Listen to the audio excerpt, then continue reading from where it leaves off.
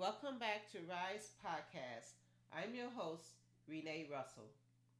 Before we start today's episode, I want to start off with an excerpt from Oprah's Masterclass, Part 1, where she says, "Everybody has a story, and there's something to be learned from every experience. Use your life as a class." Now, while I question if it's something to be learned by every experience, I'm going to move on. Today is Monday, and I'm going to give you a blast from my past. I was born and raised on the south side of Chicago on a busy street called Halsted. I lived there with my mother, father, 6 siblings, Siamese cat, and German Shepherd dog. We lived in a 3 bedroom, 1,500 square foot house. I was the baby of the family and a daddy's girl. So life for me was good. All I did was play with my dolls, go to church, play hopscotch, and do my cheers. One of my fondest memories when I was little is when I was about 5 years old. I remember my parents coming upstairs to wake me up. I don't know why I was the one that got woke up that night, but I was. I came downstairs and heard music playing. It's like they were in a party mood or something. We had just got this real fancy living room set. We had a full orange rust colored couch with a matching love seat covered with plastic. But the big exciting thing about the living room set was the stereo system. It was about 3 feet tall. It had an electric fireplace with two like storage doors on each side, and then the top part had like doors where it kind of was hitting compartments. So you let the doors down and you can slide out one side, you slide out a bar, the other side you slide out, and it was a stereo player, real sharp. So I go down there, they playing music. My mother puts on Aretha Franklin. She tells me to get in front of the stereo and dance to Rock Steady. So, I'm doing my thing. I'm doing the Rock Steady. You know, that goes off. My father comes in. They're both Motown fans, so, he puts on the Jackson 5. He tells me to do the Stop the Love You Say moves like the Jackson 5s do. So me, I'm doing my thing, not shy at all, just doing my dance, entertaining them. Yeah, but that's some of the things that I remember about my parents. Like they were just kind of like going out, like having date nights. My mother was fancy. She was like a diva. Sometimes she have a wig. She have a mini dress on. She have a hat on, looking all diva-ish, looking very good. Very beautiful woman. My dad, super cool. Used to wear his shades, his dapper suits, sometimes colorful with the matching shoes. Like they were a good looking couple.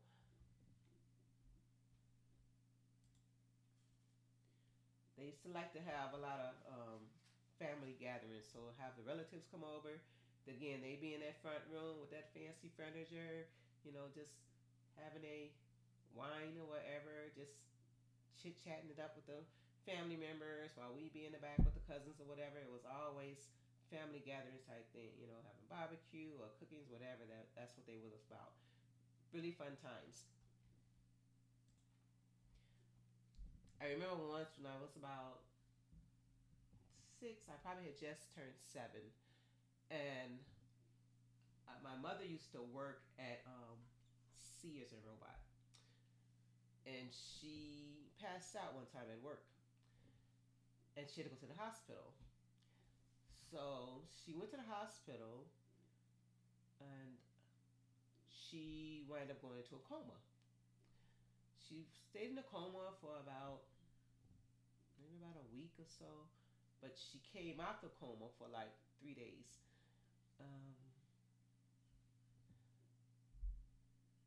she came out the coma, but then she went back into a coma. She wound up passing away. So now I'm home, and everybody's coming to our house. I'm young. I just turned 7 years old. So I'm home. Everybody's coming to the house, not knowing why. Like I said, it was kind of house where we've always had things. People have good, gatherings, home gatherings, get-togethers and all that. So it was just kind of regular. People come to the house all the time. But they was bringing food and everything. So it was, okay, we having a little get together.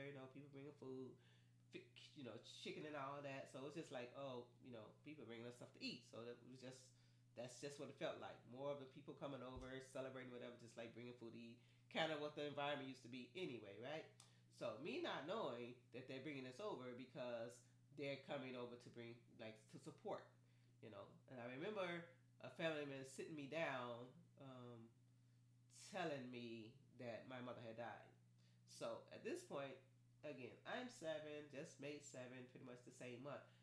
Don't really know what's going on. Never had any experience with people dying around me. So again, it's not really registering with me, right?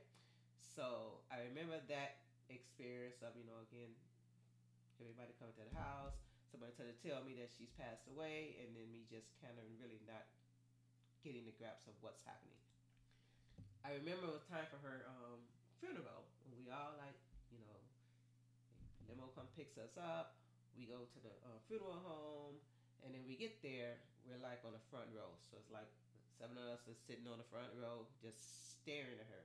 She looks like she's just asleep. She looks like she just looked peacefully asleep, you know. Um, so I'm looking again. I don't know what's going on really like that.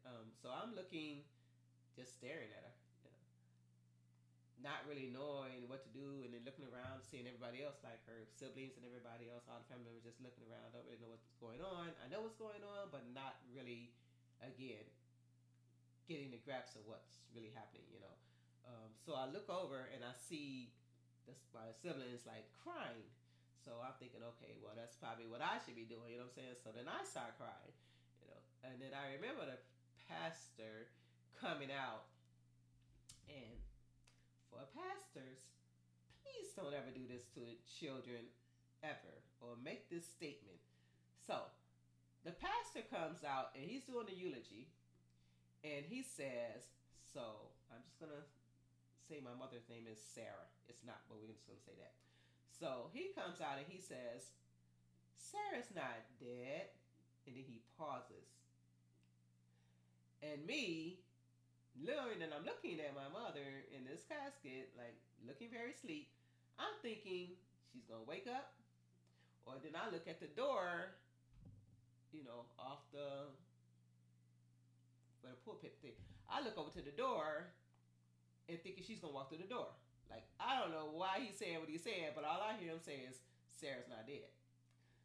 Then he pauses and then he says, she's just far, far away. Really? Like, if that wasn't the most damaging, traumatic statement, that stayed with me so long. Even when I grew up, I was like, I couldn't figure out why would he say something like that to a bunch of kids. You know what I'm saying? Just period. And she has a bunch of children there, like ages maybe from 7 to 14 at this point. Like, just such a traumatic statement that he made, thinking that my mother's going to wake up or she's going to walk through that door. So that was one of the worst experience to begin with. Having to hear that, and knowing my mother is dead. I didn't know, like, at that point, I'm too young to know about heaven, so all I hear is she's not dead. So we leave the funeral, and we come back home, and then I'm sitting with my father, and he wants, he's just having a conversation, I guess, to try to see if I understand, and then he's, asking me questions like basically me like describing her, what does she have on, like what does she look like. He just kind of, I guess, trying to see what my understanding was. So we talked a little bit, and then yeah, so that was my life changed quickly from everything's all good to now trauma. I have no mother. So to end the episode with that right now, and then I will see you all again the next episode. Have a good day. Don't forget to like, share, subscribe, and rate.